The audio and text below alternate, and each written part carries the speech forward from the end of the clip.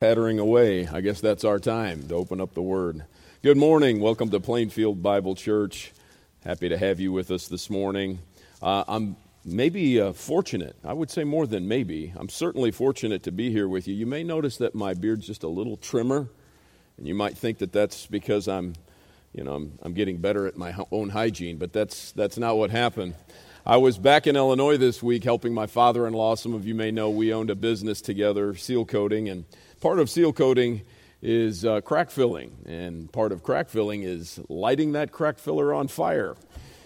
And we had a little bit of a leak. My father-in-law and I and the other man that owned the business with us were kind of cheap, and so we used things maybe longer than they should be, and little did we know there was a leak coming from the bottom of this big cooker, and it set the whole trailer on fire. And so I go booking over, and I'm spraying down the hose, the tank. My father-in-law's telling me, get away, get away. I think he was worried about my beard getting caught on fire entirely. But anyway, it got trimmed down a little bit in God's way, so I guess he wanted me to be a little bit more clean cut. But I'm here, and we'll praise the Lord for that. Yeah, amen. It was a hot experience. I guess I kind of equated a little bit to, the burning bush, but God didn't speak to me directly from there, so I can't exactly make that connection. But if you would with me, please to turn to Galatians 3, verses 6 through 9 as we continue our walk through Galatians. What a great and blessed letter that this is for us. One of their very first of Paul's letters, epistles. And as we continue this study, you may remember several weeks ago, I had a slide up there with Martin Luther that said, I continue to preach justification through faith every week because every week we forget it. And that is what Paul does in this book. Now, he continues to hit it from different angles. He continues to come from different perspectives, as we'll see today. But it always comes back to the same thing. That we are saved by grace through faith in Christ alone. That our justification, our being made right or righteous, comes only in one way. Only in one way. As a matter of fact, in the hour one, Zach brought a tremendous message from 2 John, reminding us of that very thing. That the Word of God is the standard. It is the truth holder. It's the gatekeeper. It's what we use to understand what truth really is. And it's the only thing we can. And we don't suffer any other messages at all. We won't listen to them. We won't consider them. We won't tolerate them. And how important that is that we look at this today. So before we dive into the text, let me pray one more time for this time as we study His Word. Heavenly Father, we give you glory and praise and honor, and you are worthy of it. We thank you for your Word and how rich it is. We thank you for the reminders, some that we need every week. The reminders of who you are and who we are. We thank you for justification by grace through faith in Christ alone. We thank you that it doesn't depend on us. We thank you that we don't have to hold it because most certainly we would lose it. We thank you for your love, your concern, that your mercy to us is unending. And we thank you for the continual view that you have of your love for us, that you continue to extend to us, and as we even heard this morning, what we're looking forward to. We thank you for the hope that we have within us. Be with us now as we study your word inspired by your Holy Spirit, and I pray that we can understand more of it today. In Jesus' name we pray, amen. Quick review of where we've been already, and by the way, do you enjoy our new projectors? Nice and bright, and some of my color schemes are going to work a lot better now with these brighter projectors. But now you don't have to just look this way. You can look either way or go back and forth like a tennis match. Your choice. But here's what we've hit so far, just to kind of remind ourselves of where we've been. Galatians is the first of the 13 epistles, as I mentioned, in the New Testament, written to a collection of churches in Galatia. And it's Paul's purpose for writing it that is brought back up today. Notice again, and I've given you this verse before, Galatians 1, 8 through 9. Here's what Paul says. This is what he writes. This is why he is writing this letter, this epistle. But even if we or an angel from heaven should preach to you a gospel contrary to the one we preach to you, let him be accursed.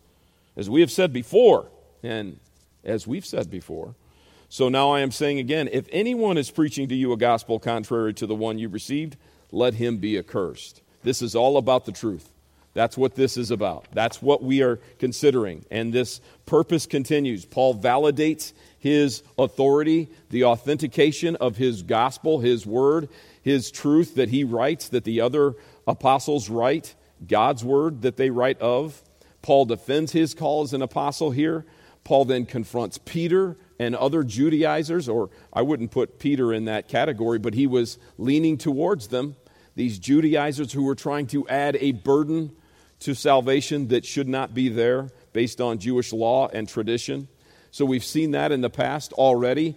And then last week, as we continued on in chapter 3, he's going to explain his doctrine. He establishes that authority, explains the doctrine, and then he's going to illustrate it in chapter 4. But you may remember a few weeks ago, Pastor Kevin delivered to us this last time in Galatians 3, 1 through 5. I won't reread the whole thing, but you might remember what was said about these Judaizers. He called them foolish and bewitched. He didn't hide his opinion about that. In hour 1, and I find it fascinating. Of course, I knew what was coming, but fascinating how the Holy Spirit connects all of these dots. We should do the same. We don't hide the truth. And we're not slack or lack confidence or are not courageous enough to call truth, truth, and lies, lies. See, as believers, we've been called to stand in the gap. We've been called for this place and in this time, for this moment, as John 17 tells us, to call truth, truth, and lies, lies. That's what we're called to do. And he called them bewitched and foolish because of what they were pushing, going beyond grace alone, through faith alone, in Christ alone. So that's where we've been up to this point, and now we're going to pick this up in verse 6 through 9. Now here's what we're going to see today. And I've kind of made this easy for you a little bit. You'll notice my 4 little words here, and I stole this from somebody. I don't remember who, but you know how notes are. I stole this from somebody. But verse 6, we're going to see the pattern of Abraham with regard to justification by faith. We're going to see the progeny or historical inheritance, the family line of Abraham in verse 7. Verse 8, the purpose of Abraham, why God called him, and then the promise of Abraham. So we're going to see, you see my 4 P's here. That helps you to remember a little bit. But that's what we'll see in these 4 verses. And not perfectly divided, but pretty close. So that's what we're going to see in Galatians 3, 6 through 9. So if you're not there already, turn to Galatians 3, and we'll jump into this text. And I'll read the whole thing through, and then we'll come back and break this down. So Galatians chapter 3, 6 through 9, simply titled, Abraham Believed God. How simple and how direct that is. But let's just take a look at this and read it through, and then we'll break it down. Verse 6, here's what we say. Just as Abraham believed God, and it was counted to him as righteousness, knowing then that it is those of faith who are the sons of Abraham. And the Scripture, foreseeing that God would justify the Gentiles by faith, preached the gospel beforehand to Abraham, saying, in you shall all the nations be blessed. So then, those who are of faith are blessed along with Abraham, the man of faith. Now, it doesn't take much to realize what Paul is doing here. He's mentioning Abraham. As a matter of fact, the entire text is about Abraham. And you might be thinking to yourself, why is he doing that? These Judaizers are all about Abraham. These Judaizers are putting their trust in the fact that they're sons of Abraham. As a matter of fact, you'll see here in point 1, the Jews put their trust, in some cases even for salvation or their mind, justification in the fact that they're descendants of Abraham. So somebody might think, well, why would you take this angle? I mean, this is going to hurt your cause, Paul. If you just talk about Abraham in the Old Testament, well, you're going to defend their argument. But see, that's not what happens. See, what we're going to see and what we already know, we that are in the faith, is that the Old Testament was all about Jesus Christ. The Old Testament was pointing us to the fact that we would be saved by grace through faith in Christ alone. See, he's not afraid to use the Old Testament because the Old Testament validates his point. Okay?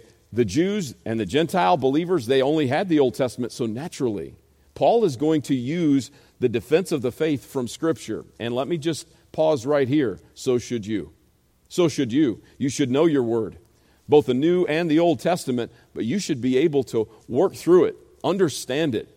Not just because you've heard instruction here, not just because you occasionally will read a verse or two here and there, because you dig into it. We're going to find out later, and we actually heard this morning in 2 John verse 9, that if we're in Christ, we're abiding in him. We're fully in, and we abide in his word. It is part of you. It interfaces with you. It's what you're all about. And so he's going to build his case based on this, and the idea of it is to silence the core of their argument with the book that they hold sacred. The book that they hold sacred, and as we should too. I found a great quote about this particular thing from Dr. Andy Woods. One of the professors have come through Dallas, and he says this: why in the world would Paul bring up the subject of Abraham? Dangerous. The reason he's bringing up the subject of Abraham is because Paul's opponents, the Judaizers, wrapped themselves up in the Old Testament. They wrapped themselves up in Judaism. They wrapped themselves up in the Mosaic Law. And so they gave their target audience, these Judaizers, the impression that somehow the Old Testament was on their side, how the practice of Judaism was on their side. Paul is now using the life of Abraham to prove that that is not true. That what they were teaching and preaching, and they were using God's word to do it, was not true. And how dangerous it is. And I would say something that so many in our world today, you'll see politicians do this a lot. They'll quote God's word, take a snippet here, a snippet there, twist it for their own purposes. There's a heavy judgment coming for something like that. To take God's word, which is sacred and eternal, which is forever, which is perfect, which is without flaw, and to take it and use it and twist it for your own benefit, taking it out of context. And Paul's not going to let them do it. Paul's going to call them right on the carpet, and he's going to tell them truth is truth and lie is lie. And I think this is vital. Now keep in mind, before we go forward, he is speaking in context of his conversation with Paul, with Peter and Barnabas and others who were getting led astray by this. And this is so important for us too. Remember, the gifts that you've been given by the Holy Spirit, the ability to serve one another, is for the benefit of the church. When we consider why we do what we do, why we say what we say, why we call out things that are false or fallacies from that are opposed to Scripture, is certainly for the non-believer, but it's also to build up one another, to keep each other sharp. And that's what we'll see today. Now, we're going to notice here that it isn't just Paul who does this. It isn't just Paul who will make reference to Abraham. Look with me in Matthew chapter 3. You don't have to turn there. I've got it up on the screen, but feel free to go there if you'd like. John the Baptist has to deal with this right away. If you want the mindset of how these Judaizers are thinking, even those who are very interested and attracted to Jesus Christ and his message, as we'll see here with John the Baptist and then later with Christ, they always go back to this idea of being a Jew, being associated or a descendant of Abraham. Look at what John the Baptist has to deal with when he's talking to these Pharisees and Sadducees. This is in verse 7. But when he saw, John the Baptist, many of the Pharisees and Sadducees coming to his baptism, he said to them, I just love this, he called them out. He saw them and he called them out with courage and boldness. He called them out because of what they were stirring up, a false gospel. You brood of vipers. Who warned you to flee from the wrath to come? Bear fruit in keeping with repentance. We're going to come back around to that later on. Keep that in the back of your head. Bear fruit in keeping with repentance. Paul will say a very similar thing in Acts 26. And do not presume to say to yourself, we have Abraham as our father. For I tell you, God is able from these stones, and I'm sure he's pointing at these stones laying around him, to raise up children for Abraham. Even now the axe is laid to the root of the trees. Every tree, therefore, that does not bear good fruit is cut down and thrown into the fire. Keep that in the back of your head. Just because you're a descendant of Abraham doesn't give you an angle. It doesn't give you a free pass. It doesn't give you a ticket to heaven. Being Jewish gives you an advantage in that you have the Word of God, no doubt about it. You have been privy to the truth. You have been exposed to it since your childhood, as Paul would say to Timothy, but it doesn't give you a free pass. Just being associated with Abraham. So he deals with this as well. These Pharisees and Sadducees who were opposed to one another, both wrong, but found unity in opposing Christ. Very interesting that he comes after these false teachers from different angles for different reasons. And then look at Jesus does the same thing. So Paul's in good company. And this, very interesting, in John chapter 8 and verse 31, he's talking to Jews who were following him. So these are men and possibly women who were there who were following him but still holding on to some of this tradition. He's speaking to them. And the overriding theme of what Christ is saying in John chapter 8 is that the truth is going to set you free. The bondage and the slavery to sin and then the oppression of the law because you can't fulfill it, that it is only fulfilled through Christ, he can be set free from that. And they're fighting against him. They're kicking back on this idea, saying, wait a minute, we're not slaves to anything. We're descendants of Abraham, they say in verse 33. But let's pick this up in verse 37. I know that you're offsprings of Abraham. I know who you are. Yet you seek to kill me because my words find no place in you. I speak of what I have seen with my father, and you do what you have heard from your father. By the way, later on, their father is Satan. They answered him, Abraham is our father. Jesus said to them, if you were Abraham's children, you would be doing the works Abraham did. But now you seek to kill me, a man who has told you the truth that I heard from God. This is not what Abraham did.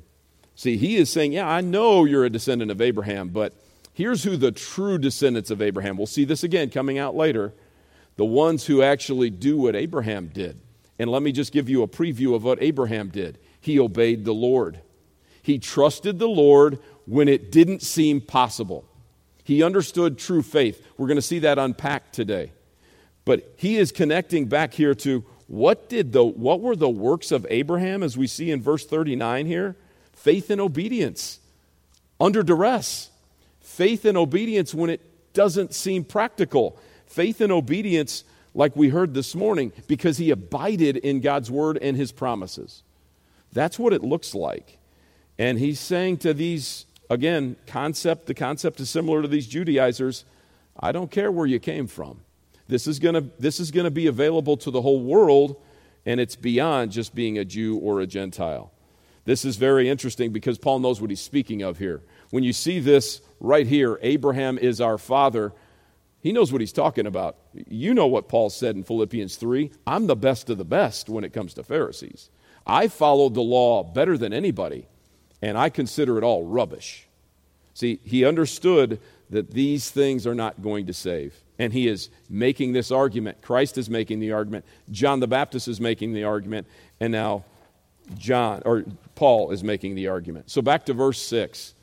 The pattern of Abraham. Number one, what is the pattern that we see? Let me reread this verse. Really the key verse to the whole thing this morning. Coming off of talking about these Judaizers who got pulled away and how foolish and bewitched they were for believing in something that wasn't true based on Scripture.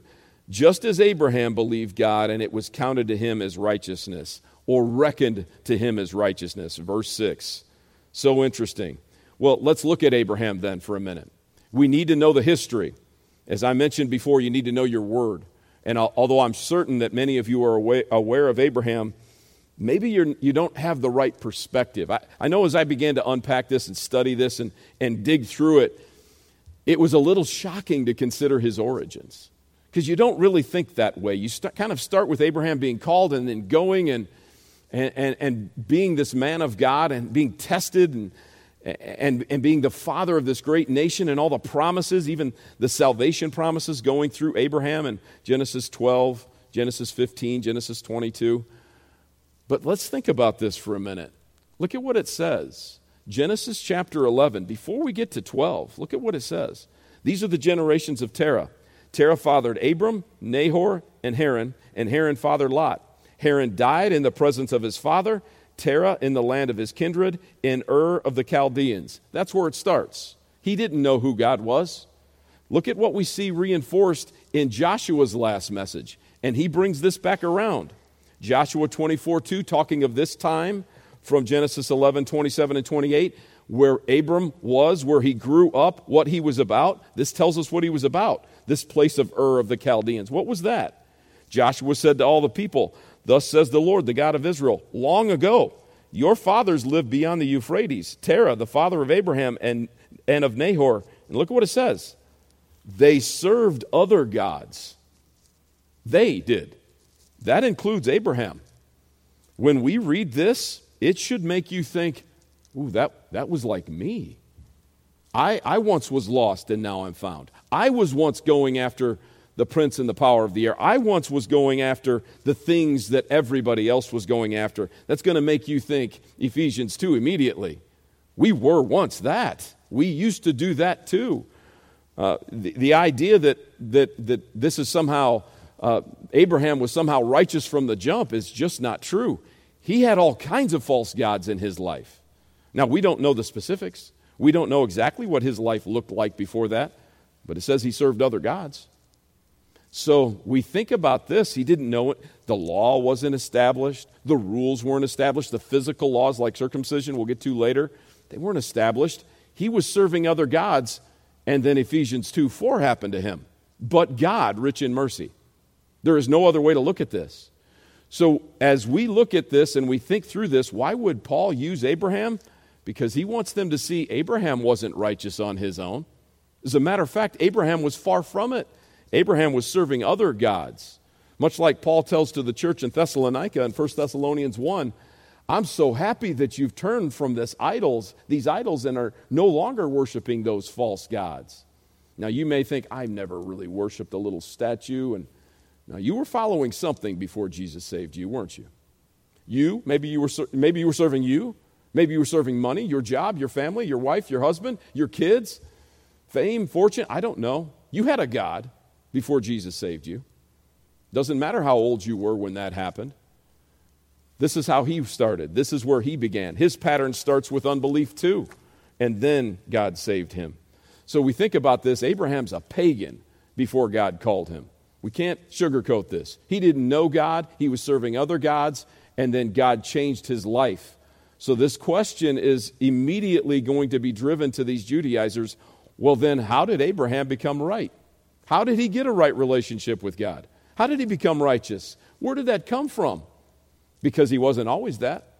I've said this to my students many times. You realize, you understand that God has no grandchildren. You don't just get pulled into the family because your parents were believers, your grandparents were believers. That's not how it goes.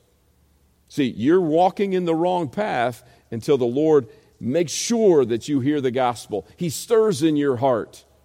And grace is bestowed, and then you believe by faith that Jesus is the Christ, the Son of the living God. That has to happen to you individually. That's you and the Lord, one-on-one with the chosen one. It's not your parents, it's not your grandparents, and it's not your fact that you've maybe descended from a certain man like Abraham. So we consider this.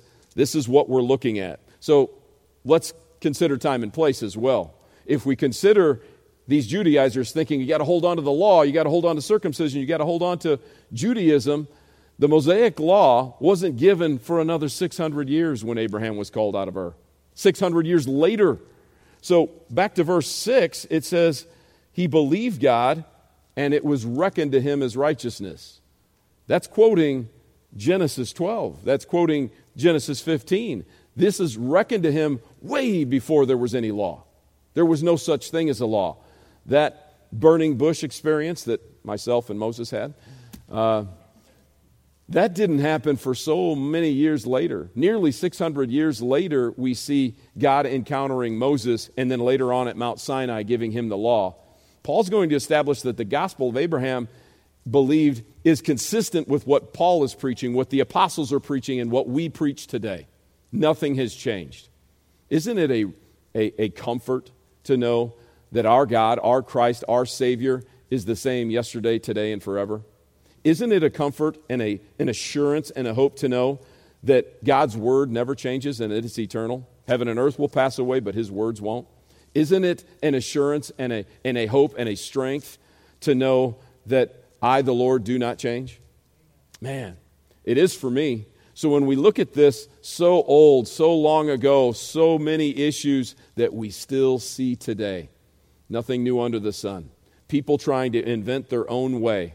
But Paul's not going to let him do it, and he's going to use Abraham to prove it. So back to Genesis 12, 1 through 3. I just referenced it, but let's take a look at this real quick. Now the Lord said to Abram, "Go from your country and your kindred and your father's house to the land that I'll show you. Leave it." Remember what I told you. He was in Ur with the Chaldeans, following other gods, according to Joshua 24. He's saying, turn and go. What does that sound like to you? Repent. Get out of there. Go. Do what I say. And I'll make of you a great nation, and I will bless you and make your name great, so that you will be a blessing. And I will bless those who bless you, and in him who dishonors you I will curse. And in you all the families of the earth shall be blessed. Later on, we're going to hear God's word tell us that the gospel was preached to Abraham beforehand. You just heard it. How in the world can the whole world be blessed? It's not financial. It's not military. It's not some sort of peace on earth. How is the whole world blessed? Because the Messiah comes from this line. Because the one who can save you comes from here. Because redemption comes through him. Amazing to consider that the gospel is going to come through this line. Later on in Genesis 15, we see the same thing. He's confused about this. God is making promises. Look what he says. After these things, the word of the Lord came to Abram in a vision. "Fear not, Abram. I'm your shield, your reward. It shall be very great." But Abram said, "O Lord, what will you give me? For I continue childless, and the heir of my house is Eliezer of Damascus. It's not his heir."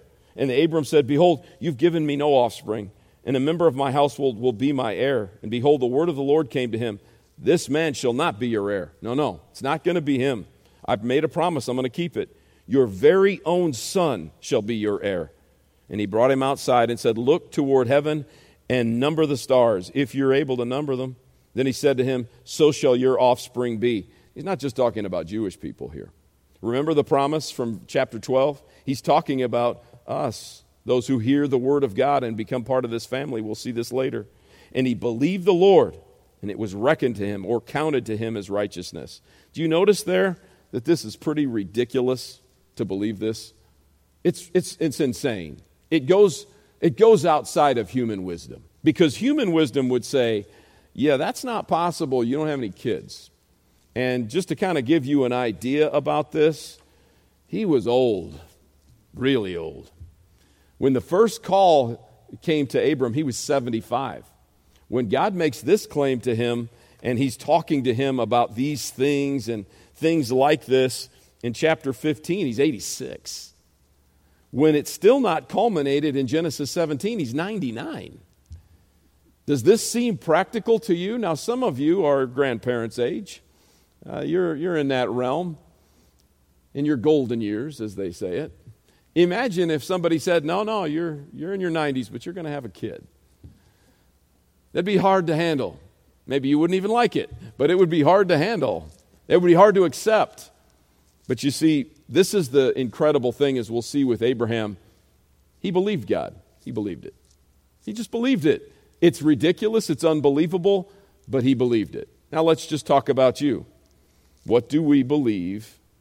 What do we believe as far as the gospel is concerned? Well, we believe this. The God of the universe, who created everything, who spoke the world into existence, took the form of a man. And not just that. He was born in a manger, probably amongst animals, maybe in a cave, in a side room in a house. Wasn't even an elevated room of that house. It was in the lowest of that house. And, with two young people who were really kind of novices at what to do and where to be. Most people think that Mary was a teenager. He decided to do that. Then he lived in a very, very difficult world under Roman persecution and lived a very impoverished life. Most cases, he was, in his ministry, he was homeless. He chose to do this, lived that perfect life, never sinned once. A man that walked the earth never sinned once. Keep in mind, you believe all this. Fulfilled over 600 Old Testament prophecies to the T. You believe all this. Then willingly chose it, wrote it down beforehand, died on a Roman cross. You believe that. But here's the kicker. 3 days later, you believe he was walking around again. Human wisdom would say, you're crazy. Now let's add a little to that. When you put your faith in him, part of him comes into you called the Holy Spirit. You believe that too, don't you? Let's add a little to that. He's going to come back someday and take you away. You believe that too, don't you? Kind of ridiculous. Unless, of course, you believe God and it was counted to you as righteousness, because then it all makes sense. Then it's as clear as a bell. Then it's certainty. Then it's hope. Then it's pure religion because you believe it and you know it, you rely on it, and it's your life. Because the Holy Spirit has illuminated it and confirmed it in you, guaranteed it. Am I right? So that's what it looks like. This is the pattern that we see in Abraham. This is ridiculous. But he believed God, and it was counted to him as righteousness. So as we look at this, he believed God, and it's counted. We're going to do a little walk through Romans 4. I'd like you to turn to Romans 4 because I'm going to be there a lot. I'll jump in and out of it, but I think it's a good place for you guys to sit here for just a second. So go to Romans 4 because I'm going to utilize several of these passages. It is a companion passage that expands Galatians chapter 3 even more. So do that with me. Romans chapter 4. I'll give you a second to get there. And we're going to liberally use Romans 4 to help us out here. So we're still in verse 6, but what does this mean? So Paul says this to the church in Rome. Very similar argument. What then shall we say is gained by Abraham? Verse 1, Our forefather according to the flesh. For if Abraham was justified by works, he has something to boast about, but not before God. For what does Scripture say? Goes right back to Scripture. What does he do? He goes right back to the Old Testament. Abraham believed God, and it was counted to him as righteousness. Okay, you think about this. This is the same exact argument. He then quotes what we just saw in Genesis 15, pulling in what we saw in Genesis 12, what we'll see in Genesis 22, that this is all about faith. This is all about believing in something that is beyond human reckoning, beyond understanding. And while we're kind of thinking about this, and while we're in Romans 4, we need to kind of consider this idea of circumcision. This piece of the law. He said, according to the flesh, going back here, according to the flesh. This is going to bring to their head the idea of circumcision, which was part of this argument. Remember, that's what was part of this whole discussion from Galatians 2 through 3. Here's what Paul says in verse 9 of Romans 4, if you're still there. Is this blessing then only for the circumcised, only for the Jews, or also for the uncircumcised? For we say that faith was counted to Abraham as righteousness. He said it again. How then was it counted to him? Was it before or after he had been circumcised? Very good question. Was it before or after? It was not after, but it was before. See, here's what we know is absolutely true. We know this. Abraham had not been given any instructions on circumcision until Genesis chapter 17. That's 14 years after it was counted to him as righteousness. It had nothing to do with following this law. Now, did he do it? Yes, because he obeyed the Lord. Did he do it because it was necessary? Yes, because he obeyed the Lord. We understand that in chapter 17. Let me go back here. I reverse these. God said to Abraham, as for you, you shall keep my covenant. You and your offspring after you throughout their generations. This is my covenant, which you shall keep between me and you and your offspring and after you. Every male among you shall be circumcised. As adults, by the way, obedience to the Lord isn't always easy. You shall be circumcised in the flesh of your foreskin. It shall be what? A sign. It didn't say salvation. It doesn't say justification. It doesn't say this is what's going to do it. It's a sign of the covenant between me and you. It's a sign.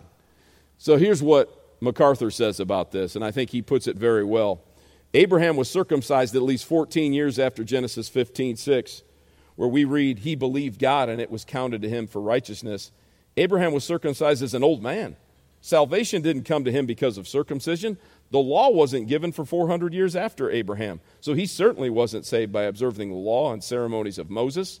There was no law. There was no circumcision when Abraham was reckoned as righteousness, and that is precisely Paul's point. If you're holding on to that, then that makes Abraham disqualified. For 14 years of his life, it makes him disqualified and God a liar, doesn't it? He said, you're righteous. Now let's think about your salvation today. Can you lose it? Of course not. He holds you in his hands, and no one can snatch you out of his hands.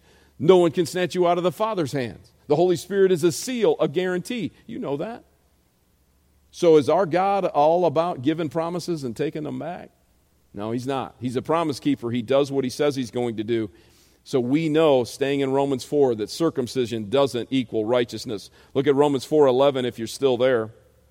He received the sign of circumcision as a seal of the righteousness that he had by faith while he was still uncircumcised. This should make you think being circumcised in your heart, as Christ would do that to us when we're saved. The purpose was to make him the father of all who believe without being circumcised. That's our Father if we're in Christ, so that righteousness would be counted to them as well, and to make him the father of the circumcised, who are not merely circumcised physically, but who also walk in the footsteps of the faith that our father Abraham had before he was circumcised. Remember, repentance, fruit in line with repentance. That's what John said, that's what Christ said. For the promise of Abraham and his offspring that he would be heir of the world did not come through the law, but through the righteousness of faith. Not through the law, but the righteousness of faith. So similar to what we've already heard, an act of obedience. So we have similar things. Circumcision is a sign, much like baptism is a sign. When we think about this, there are churches out there who preach that baptism is necessary for salvation, but that's straight up heresy, isn't it? That's not true. We should do it. We should follow in obedience, but it doesn't save us. The work of the Holy Spirit, the transformation of our lives, giving us a new heart because of the grace of God, he does that. He is totally and in all ways responsible for that. But our act of obedience in baptism is important. It's a sign that we are in Christ. That's what we see. It doesn't save. And I love this. Staying in Romans, go to verse 18. I love this because this is all about faith. And I'm going to try to bring this home to you right here in part, at least this part of it. In hope, verse 18, he believed against hope. It seemed impossible. Hoped against hope. How could this be that he should become the father of many nations, as he had been told? So shall your offspring be, taking from Genesis 15. He did not weaken in faith when he considered his own body, which was as good as dead. He's 90, 100 before his son comes around, since he was about 100 years old. And when he considered the barrenness of Sarah's womb, she was 90 when the Lord blessed her with a child. No unbelief made him waver concerning the promises of God, but he grew stronger in his faith as he gave glory to God. I want you to think about this as we go forward.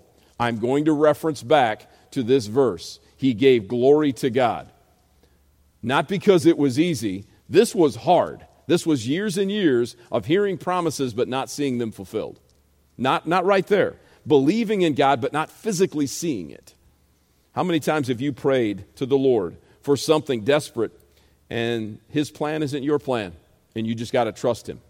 Now, as a believer, would you say, well, that just makes me further away from the Lord? Of course not. When you see the struggle and you go through the struggle, as we're going to see with some New Testament passages that reinforce this, what does that do? It just draws you to him, doesn't it? When things are hard and you're desperately calling out to him, and even when he says no, it just makes you closer to him. It draws you to him. It makes you know that you're more dependent on him, and you give glory to him even when it doesn't go the way you think it's going to go. Why? Look at this. He's fully convinced. Fully convinced. I just love that phraseology. Fully convinced that God is able to do what he had promised. When you pray to the Lord and you believe that he could do it, you believe that he could, but he might not, and that's okay. My favorite set of verses in the Bible, it's actually painted on the back of my classroom, my old classroom, I've got to get this moved over, is Daniel 3, 17 and 18. You guys know this story. The fiery furnace is something we hear about when we're kids, right? Shadrach, Meshach, and Abednego. I mean, back in my day, we had the flannel graph things, and they were all, and you're kind of vividly looking at the fire, and it's cool. But the key to that whole thing is, when they're talking to Nebuchadnezzar and they're considering what they're about to go through, listen, our God can save us from this. He will. But even if not, we still will not follow your gods. That even if not, I'm willing to give him glory. And that's the sort of fully convinced that we're talking about here. Not because you get it your way every time. It doesn't work like that. Our ways are not God's ways. So when we think about this, I already reviewed this with you earlier. He's 86 when he first learned of this promise. Go back 75 in Genesis 11 and 12. 99 and 17 when that's still not happening, and 100 when the baby comes around. And chapter 18 just says they're old and advanced in years. What Paul says in Romans 4, nearly dead, practically dead, as good as dead. Yeah, that may not be the greatest thing to hear, but that's what he's saying. As good as dead. And God says, yeah, I still got a plan. I still got a plan for you. I still know what I'm doing. Okay? His fully convinced is important. Now we're going to skip away from Romans for a second. Abraham being fully convinced. We see this in Hebrews 11. Such a great passage talking about his faith. By faith, Abraham, when he was tested, this is key, offered up Isaac, and he who had received the promise was in the act of offering up his only son, of whom it was said, through Isaac shall your offspring be named. After all we've just talked about, after all the waiting, the promises that didn't seem like they could happen, he finally gives him a son at 100 years old, and then another 10 to 15 years later, we have a situation like this where he says, now I want you to kill him. He believed God, and it was counted to him as righteousness. This seems ridiculous, but this is the fully convinced that we're talking about. He considered, verse 19, that God was able even to raise him from the dead, from which, figuratively speaking, he did receive him back. He was so convinced, so embedded in his relationship with the Lord that it was as impossible as it seems. He trusted him to that point that he's going to fulfill it. Now, we don't know how God's going to work everything out. Earlier today in hour 1, Zach made reference of eschatology. We've all got our opinions on how we interpret these things. I know the Lord's going to come back. I know that for sure. I know he's going to take me, and he's going to take you if you're in Christ too. I know he's going to establish his kingdom. I don't know when that's going to happen. I don't know exactly what it's going to look like. I can take some guesses from the scriptures, but I know it's going to happen. As ridiculous as it sounds, there will be a day where we hear the trumpet call and the shout of the archangel. You can book it. I don't know when, and it seems ridiculous, but I believe it because our God is able. And what kind of faith is that? Well, the beginning of Hebrews 11, verse 1, very famous verse. Faith is the assurance of things hoped for and the conviction of things not seen. We don't see it. We don't physically have it. I've never encountered Christ physically. I've never shook his hand or washed his feet. I've never been with him physically. I will someday. But faith in him is the reality, so convinced that it's as if he's standing right here next to me physically. I'm just as convinced. That's what we're talking about. And that's what we're dealing with here. So look at what Peter says about this very thing. Notice it's connecting testing and difficulty. So that the tested genuineness of your faith, more precious than gold, that perishes though it is tested by fire, may be found to result in what? Praise and glory. Did we already hear that in Romans 4? We did. When things don't go your way, but you still trust in the Lord. When things seem ridiculous, you still trust in the Lord. It just draws you to him, and it gives you more opportunity to give him glory and honor at the revelation of Jesus Christ. And it says this, though you have not seen him, you love him. You haven't seen him, but you love him. Though you don't now see him, you believe in him and rejoice with joy that is inexpressible and filled with glory, obtaining the outcome of your faith, the salvation of your souls. It's coming. It's coming soon. And we think of that Romans 4:20, it's exactly the same. God already knows. He knows what the future holds. We don't. We trust the one who does. Keep in mind, the testing of your faith is not for God to see if you're a believer. He already knows. Because he's the one that saved you, and he's the one that holds you, and he's the one that guarantees it. He already knows. What's the testing of your faith for? What's the purpose of it? A variety of things, but one of them, so that you know that you know that you know. That you know that when you go through these hard things and you're still trusting the Lord, you still believe in him, you love him even more, it's so you know and that you're confident and you have boldness to go tell other people who don't know. See, that's what it's about. That's what it's always about. Romans 8, as we go here, and I'm going to hit these real quick for the sake of time, talking about the Lord's return and longing for his kingdom.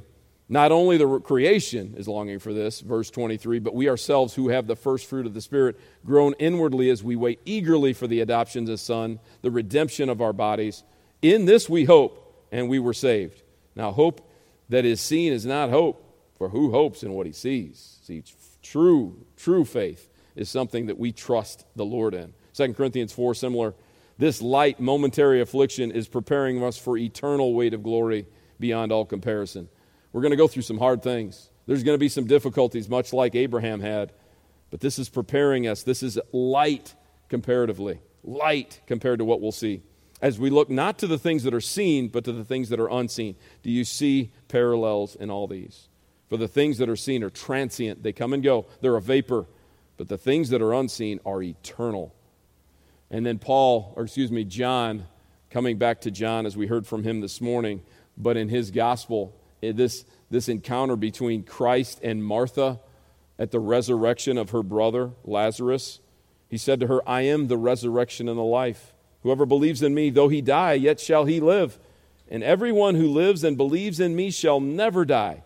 And he said, do you believe this? And her brother was dead in a tomb for 4 days. And Jesus is about to resurrect him. How ridiculous, right?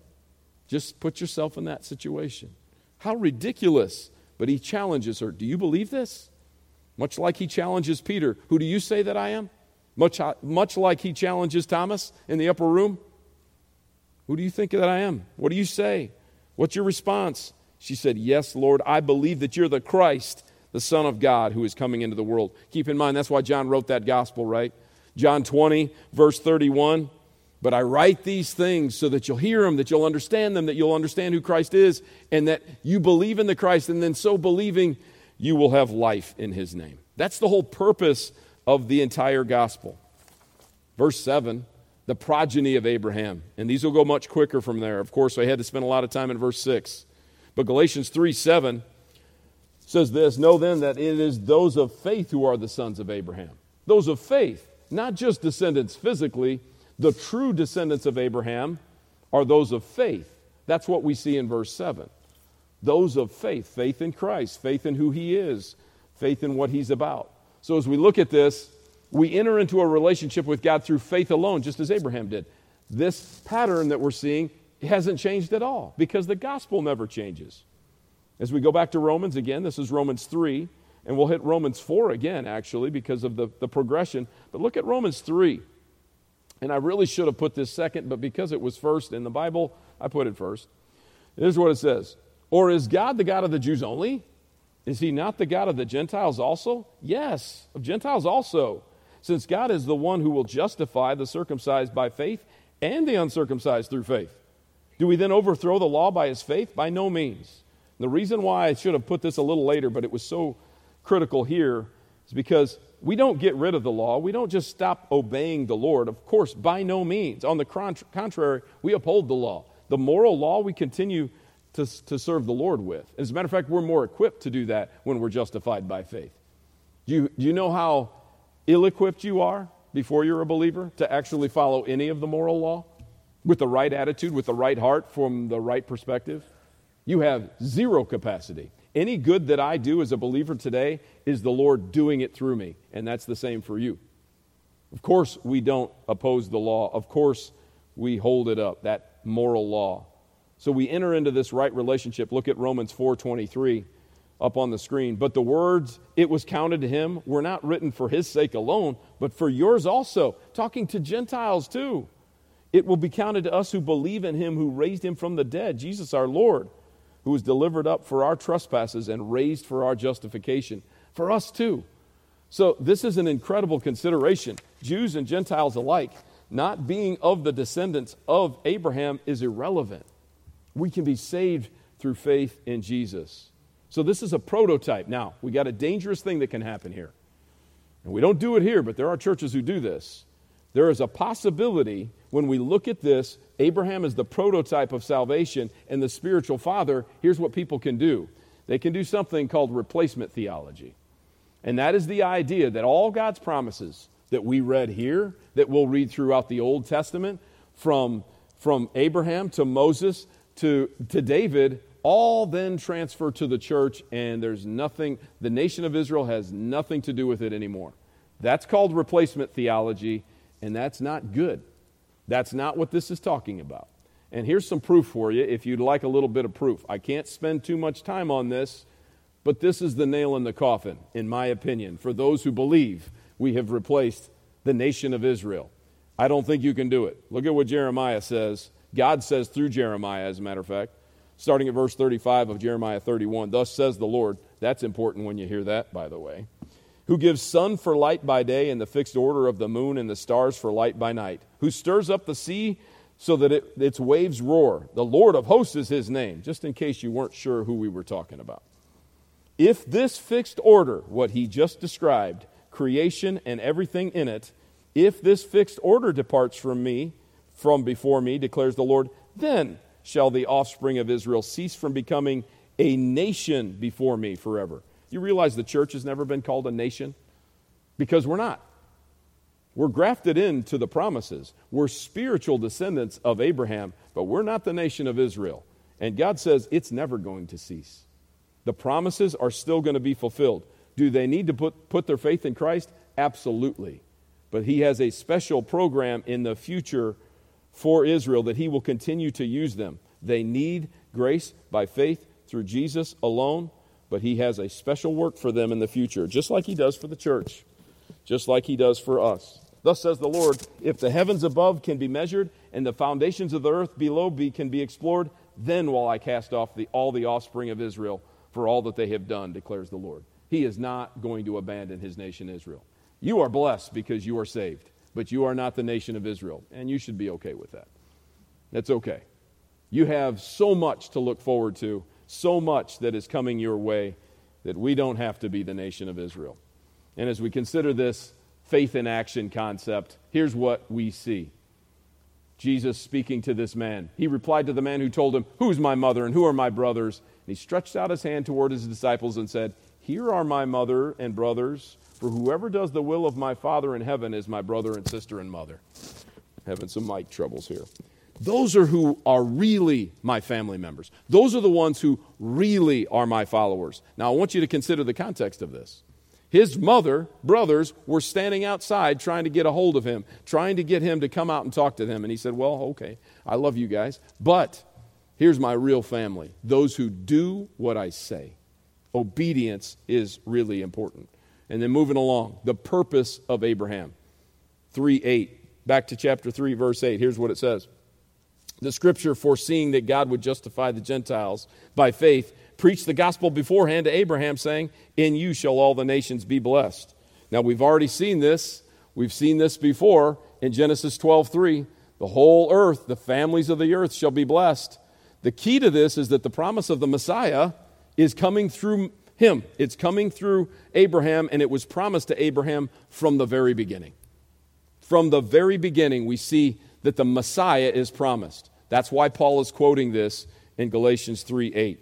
That the idea of the Messiah, the hope, the promise, what we have to have was thought of, considered, and reckoned in the mind of Abraham all those years ago. He understood it. He didn't understand it all as like we do today, looking back, but he understood it to a degree. Here's what it says, I will surely bless you, this is Genesis 22, and I will surely multiply your offspring as the stars of heaven and as the sand that is on the seashore, certainly talking about not just the Jews, but we who are grafted in. And your offspring shall possess the gates of his enemies, and in your offspring shall all the nations of the earth be blessed because you have obeyed my voice. There's the promise, and there's where we see it. As we go forward in this, Hebrews 11 again, second time we've looked at this, notice this, verse 12, therefore from one man, and him as good as dead, were born descendants as many as the stars of heaven and as many as the innumerable grains of sand by the seashore. Sounds just like Genesis 22, right? These all died in faith, not having received the things promised, but having seen them and greeted them from afar. They knew it was coming. See, when we look at this, I think about this all the time with my students. The number one question I get from kids, teenagers, as we start teaching and I start teaching them the Old Testament, they go, wait a minute, Mr. Johnson. Jesus hadn't come yet in the Old Testament. How did those people get saved? And I let them answer the question themselves, and the common things I get is, well, they sacrificed animals, they saved them. They followed the law, that saved them. God just gave them a pass so that they could, be good until Jesus got there. They come up with all things. But the truth is, they believed in the gospel beforehand. They knew it was coming. They believed in what the prophet said, what God said, what God predicted all the way back in Genesis 3. They believed it. They didn't understand every bit of it, just like you don't. We understand a little bit more. We got a little bit more information, but we believe in it, even though we can't physically see it, and they trust the Lord on it. They believed the gospel. They believed Jesus was coming, the Messiah was coming. They couldn't see it exactly, but it was afar off, but it was coming. As we've talked about so many times here, the prophets of the Old Testament, they saw glimpses of it. They kind of have that mountain view as they see these mountain peaks, and they can't see how close they are to one another. They can't see all the detail. They're telling you what they saw, but they trusted in it. Daniel, when he was given the prophecies, God said, put that away. You're not going to understand it just yet. Not until the end. Okay? It's not for right now, but they could see a little bit. It was from afar, but they could see it. It was preached beforehand. And notice this. It says, and having acknowledged that they were strangers and exiles on the earth. They knew they weren't from here. Nor are you from here. Much like we hear in John 17, you're not of this world. But you trust in the one who's made these promises, the one who is coming. That's what we see here, that they saw it coming. Look at John 8 real quick. Jesus answered, if I glorify myself, my glory is nothing. It is my Father who glorifies me, of whom you say he is our God. But have you not known him? I know him. If I were to say that I didn't know him, I'd be a liar like you. But I do know him, and I keep his word. Your father Abraham rejoiced that he would see my day, and he saw it, and he was glad. What do you mean he saw it? He believed the promises. He believed what God said. He understood that the Messiah was coming from his line, and he was glad. Did he understand every detail? No. But he saw it, because that's what faith is. It's reality, even if you physically aren't there with it. He saw it, he believed it, it was true. Even though it was ridiculous, he saw it and he was glad. And of course, they challenged him. You're not even 50 years old. How could you be? And notice what Jesus said. Truly, truly, I say to you, before Abraham was, I am. I encountered him. I talked to him. I was the one. I'm the one who told him this. He knew me. Jesus talking about the triunity of the Trinity. I'm the one. He knows me. I knew him. And they wanted to kill him for this. As we think about this, here's what Paul says in Acts 26. What the prophets and Moses said would come to pass. That is what people believed in. What the prophets and Moses said would come to pass. They didn't know all the detail, but they knew it was coming. They believed in the Lord, and it was counted to him as righteousness. They believed in Christ. They believed in Jesus, the story, the gospel, the death, the resurrection. They didn't know all the detail, but they trusted the Lord in it. They were saved just like you're saved. They believed in what God said. That's what it was. And then finally, what's the promise of Abraham? And we'll end with this, verse 9. Verse 9. So then those who are of faith are blessed along with Abraham, the man of faith. Well, that's good news. We're blessed with Abraham. Now, I could go back and retell the story of Abraham. His life was not easy. So being blessed like Abraham may mean your life isn't easy either. Abraham's prayers weren't always answered the way he wanted them to be. Maybe your prayers won't always be answered the way you want them to be. That might be how you're blessed. You might be blessed by having to move around a lot. You might be blessed by having to go through hard struggles, having to have family members who aren't quite doing the right thing like Lot was. Maybe you're going to be blessed like that. Challenges that you don't foresee, things that you don't quite understand. Maybe that's it. I don't know. But here's what I think the ultimate blessing is as we look at this, and this is a little small. It says this, verse 9 says, it's those of faith who are blessed along with Abraham, the man of faith. Some of your Bible said the believer, which I think is so cool. The believer, it says in the NASB. What happened to Abraham? It says, so then, Abraham's blessed initially through faith alone. Nothing else, no law, no circumcision. So then, because he believed God and it was counted to him as righteousness. Faith in Christ for the redemption of sins, from the human point of view, is ridiculous. It's irrational, but it's true, and it gives you the hope. So when we believe in the gospel of grace by faith through God's and receiving God's righteousness, that great exchange happens. That was mentioned this morning, and I'd like to end with this, these couple verses, this imputation. What is it that you're blessed with? Well, here's the problem. When you're born, you're blessed with this, a whole lot of sin. Yeah. See, that's what you've got. You've got hopelessness. You've got death. You've got eternity in hell. That's what you've got. That's what you are. That's what you once were if you're in Christ. But notice this imputation, this great exchange, says this, being found in him, Jesus Christ, not having a righteousness of my own. I didn't bring that to the table. That comes from the law, but that which comes through faith in Christ, the righteousness from God that depends on faith. That's what Paul says in Philippians 3. You bring nothing to the table. You've been blessed with a lot of sin, a lot of trouble, a lot of death, and a lot of future of God's wrath. But thanks be to God, that's not true. 2 Corinthians 5:21, for our sake he made him to be sin who knew no sin. Made him to be sin who knew no sin, so that in him we might become the righteousness of God. The exchange there, that exchange is as we heard in hour number 1 from Zach, that's a double deal. You give him your sin, he gives you his righteousness. Whew. You want to know how you're blessed like Abraham? Right there. Because without it, you're lost. There is no other way. And I want to end with this. Ephesians 2. So I mentioned, remember, Abraham was verses 1 through 3. He was following after false gods, the way of the world, going after his own passions. We don't know the detail, but that's what he was doing. That's what he was doing. But verse 4 is so incredible. This happened to Abraham, and if you're in Christ, and if you're not, today's your day to believe all that you've just heard. But God, being rich in mercy, because of the great love in which he loved us, even when we were dead in our trespasses, even when Abraham was going after false gods, even when he was in Ur and didn't know nothing about him, even then, even you, going after whatever you were going after, he made you alive together with Christ. How are you blessed like Abraham if you're in Christ? Right here. By grace you've been saved and raised up with him and seated us with him in heavenly places in Christ Jesus. That's how you've been blessed. Did Abraham deserve what he got? No, he didn't. Do you deserve what you get in Christ? No, you don't. But I want you to consider, if that's true, and it is, by the way, if you're wondering, how then should you live? Man, think about this. How then did Abraham live? In obedience. Abraham looked at this, and he considered it, and he became an example that we're still talking about today. That we still talk about today. Multiple religions look to Abraham because of his faithfulness. Now, we know the truth of it. We understand exactly what it's about. But what about you?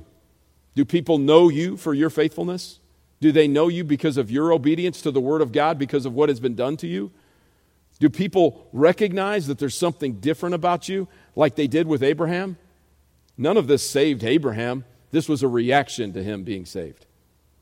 He was believed in God, and it was counted to him as righteousness. And the rest of his life proved that to be true. I'm going to challenge you. Let the rest of your life prove that to be true. Let me pray. Heavenly Father, we love you. We thank you for the time that we had. Thank you for the example of Abraham. His pattern, the program, the progeny, all of it, and then the promise. We consider all of these things and for our lives today. We know that we're called to do the same. I pray that we live lives worthy of the calling, but we live lives that react and are reacting properly to this incredible grace that you've bestowed on us. I pray that we can be living examples of what it is to be a man or a woman of faith.